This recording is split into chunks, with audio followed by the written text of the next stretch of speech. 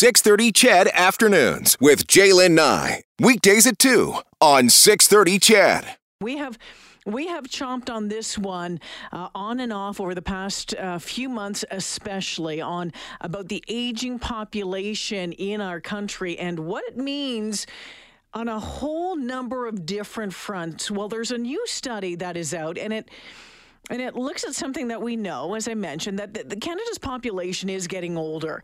But what it really dives into is the impact of what that means for our healthcare system over the next 20 years. You heard Eileen mention in her newscast, we know that delays to get in for certain treatments can take up to a year. We know that beds can be hard to find. We know that long-term care facilities are, there's a long wait to get into those as well.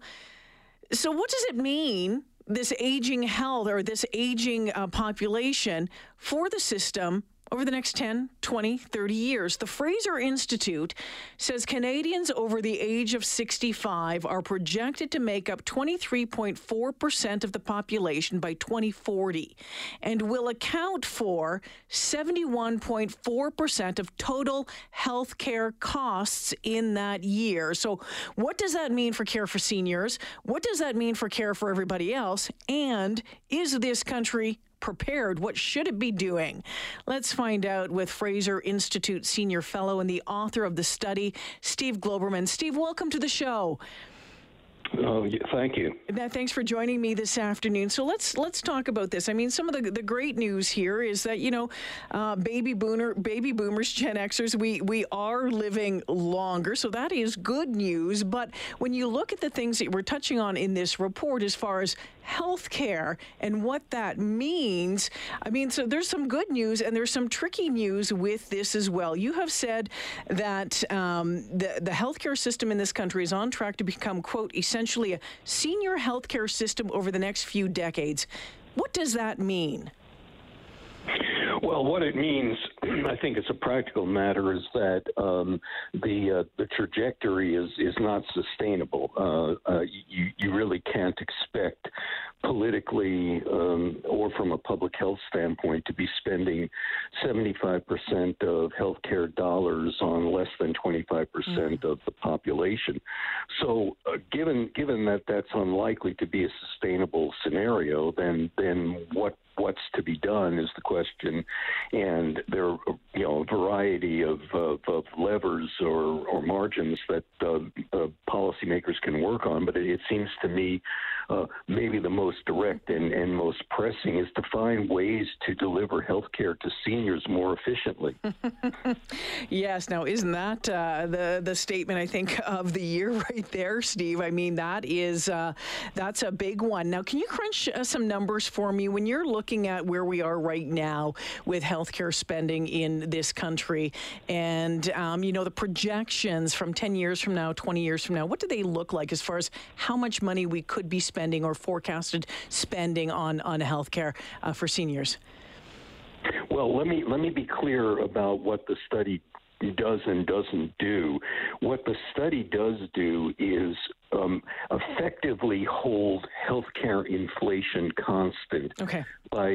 By looking at what was spent in various age categories in 2017 and assuming that the exact same dollar amount is spent in 2040. So the only thing that's changing is the age distribution of the population.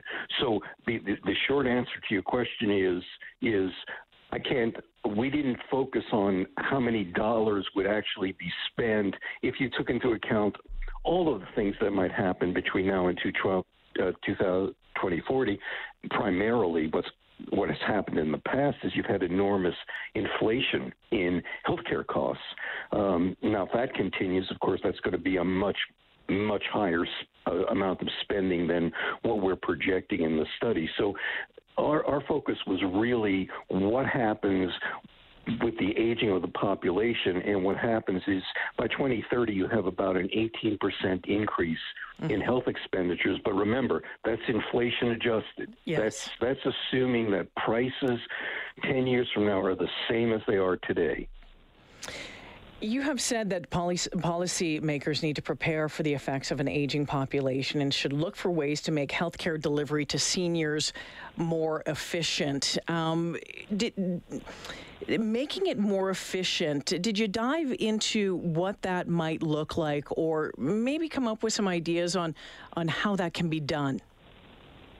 Well, the short answer is no, but there's a fair amount out there now in the literature that points the way, and we didn't talk about it in this study. It's something that we are going to get to later on, but a couple of items. Number one, it's been pointed out by a number of people that there really is a shortage of geriatricians. That is, healthcare specialists who focus on senior population, and senior population, as you know, have health problems that are more complex and more interrelated, and the expertise to deal with that is really in short supply, not just in Canada, but really all over the developed world.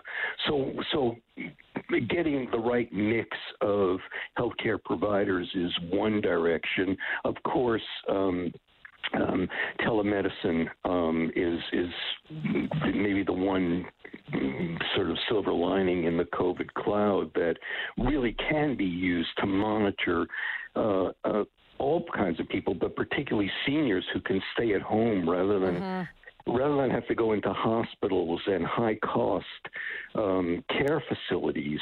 So these are the kinds of things that at least people should be thinking about, policymakers should be thinking about, and there are levers that can be pulled. I mean, a lot of problems are related to regulation, not paying for telehealth. Let's continue paying for telehealth once COVID goes away, moving more resources outside care facilities and hospitals and into the home. I mean, people have known this. This isn't something that's path-breaking insights, but I think maybe the purpose of the study was really to get people to think more urgently about the issue, because it is rapidly approaching. Yeah, my concern is that the people in the places that should be preparing for this and looking out for this and maybe looking to the future aren't doing that at this point, and then all of a sudden, boom, we're going to be in a position where we are simply not prepared. Well, that I agree with you that I mean, to some extent, I guess policymakers get a pass right now because of COVID, and that's the urgency. But clearly, this has got to be a very high priority item on the policy agenda. So I'm curious to know if there's obviously this need for more care for seniors. What does it mean for the younger generations and the care that they could be receiving?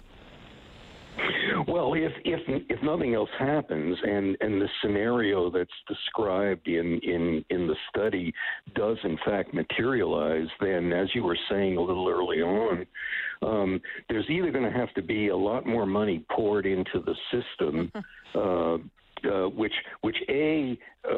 is going to be a burden on taxpayers.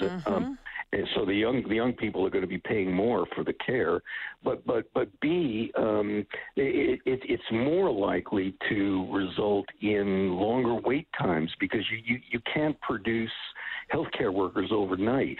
I mean, we did a study, the Fraser Institute did a study a number of years ago, 2 years ago, where we documented that Canada now has, amongst all the wealthy countries, one of, if not the lowest ratio of physicians to total population.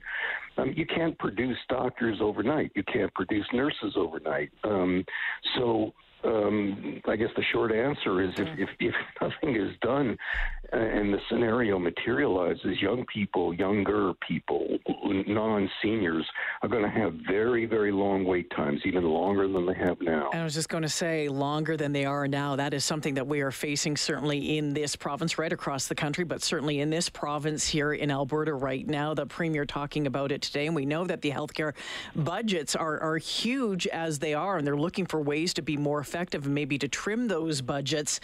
But as we have that aging population, it's going to be an incredible amount of pressure moving forward. Steve, thanks for launching our conversation on this afternoon. I appreciate your time. You're welcome. Take care. Steve Globerman joining us this afternoon, Fraser Institute Senior Fellow. He's the author of this Aging and Expenditures on Healthcare report. So interesting, right? And he touches on a number of things which are of a huge concern, big issues here in this province. Just today, the Premier announcing an effort to try to get wait times for MRIs and CAT scans lessened. We're also hearing that some private facilities will be taking on more to get some more surgeries to get those that backlog cleared up. Like there's a backlog of over 30,000 surgeries in this province right now. And so we also know, like this, there's a lot of layers here, my friends. We also know that the health budget it's a big one. It's a big one. If I remember correctly, it's the biggest one in this province. So what does this look like moving forward if we're not looking at things right now and if we're not getting prepared for a population? What did they say? That Canadians over the age of 65 projected to make up 23.4% of the population by 2040. Hey, guess what? I'm going to be over 65 by 2040. You probably are too. A lot of you are. It's going to account for 71.4% of the total healthcare costs in that year. So what does that look like? If COVID has shown us something over the past year about, an aging population in the hospital, and beds and cost. What was I reading? Did they say that something like the cost of one person in a hospital for a COVID duration was something like $30,000? So where's your head on this one? And we're going to take a break here. When we come back, I want to get into a little bit on the wait times as well in this province. If you're waiting for a CAT scan, you're waiting for an MRI, you know how long that wait can be or is. If you are waiting for a specialist of some sort, you've been put on a waiting list, you likely know how long that wait is. And so what Steve talked about as well is trying to get, more physicians, for the population. They don't turn out just overnight, right? How do we reduce these wait times? How do we get people the care that they need sooner? Because there is concern that the longer that some people wait, the worse the health outcomes, right? The Edmonton Zone Health Association, the doctors that belong to that association, have been waving that flag for a while now. You'll hear from them coming up. If you're on a wait list, I'd love to hear from you. I'm on a wait list. I've been waiting 5 months so far to get into a specialist. Yeah, and I'm worried about it. I was told, I called the doctor today, and they said, they will check back in at the end of April to find out where it is. The end of April will mark 6 months that I've been waiting just to get an appointment to see a specialist. Doesn't mean that it's going to happen in April or May. It could be, God knows how long it could be. But it's frustrating, and it's scary, isn't it? And it's worrisome. You just sit there and go, could this be getting worse? What if it does get worse? Your mind starts playing all sorts of things. Now, having said that, oftentimes if it's urgent, you're going to get the care that you need. We know that. But we also know in some cases that the wait can lead to a bad prognosis.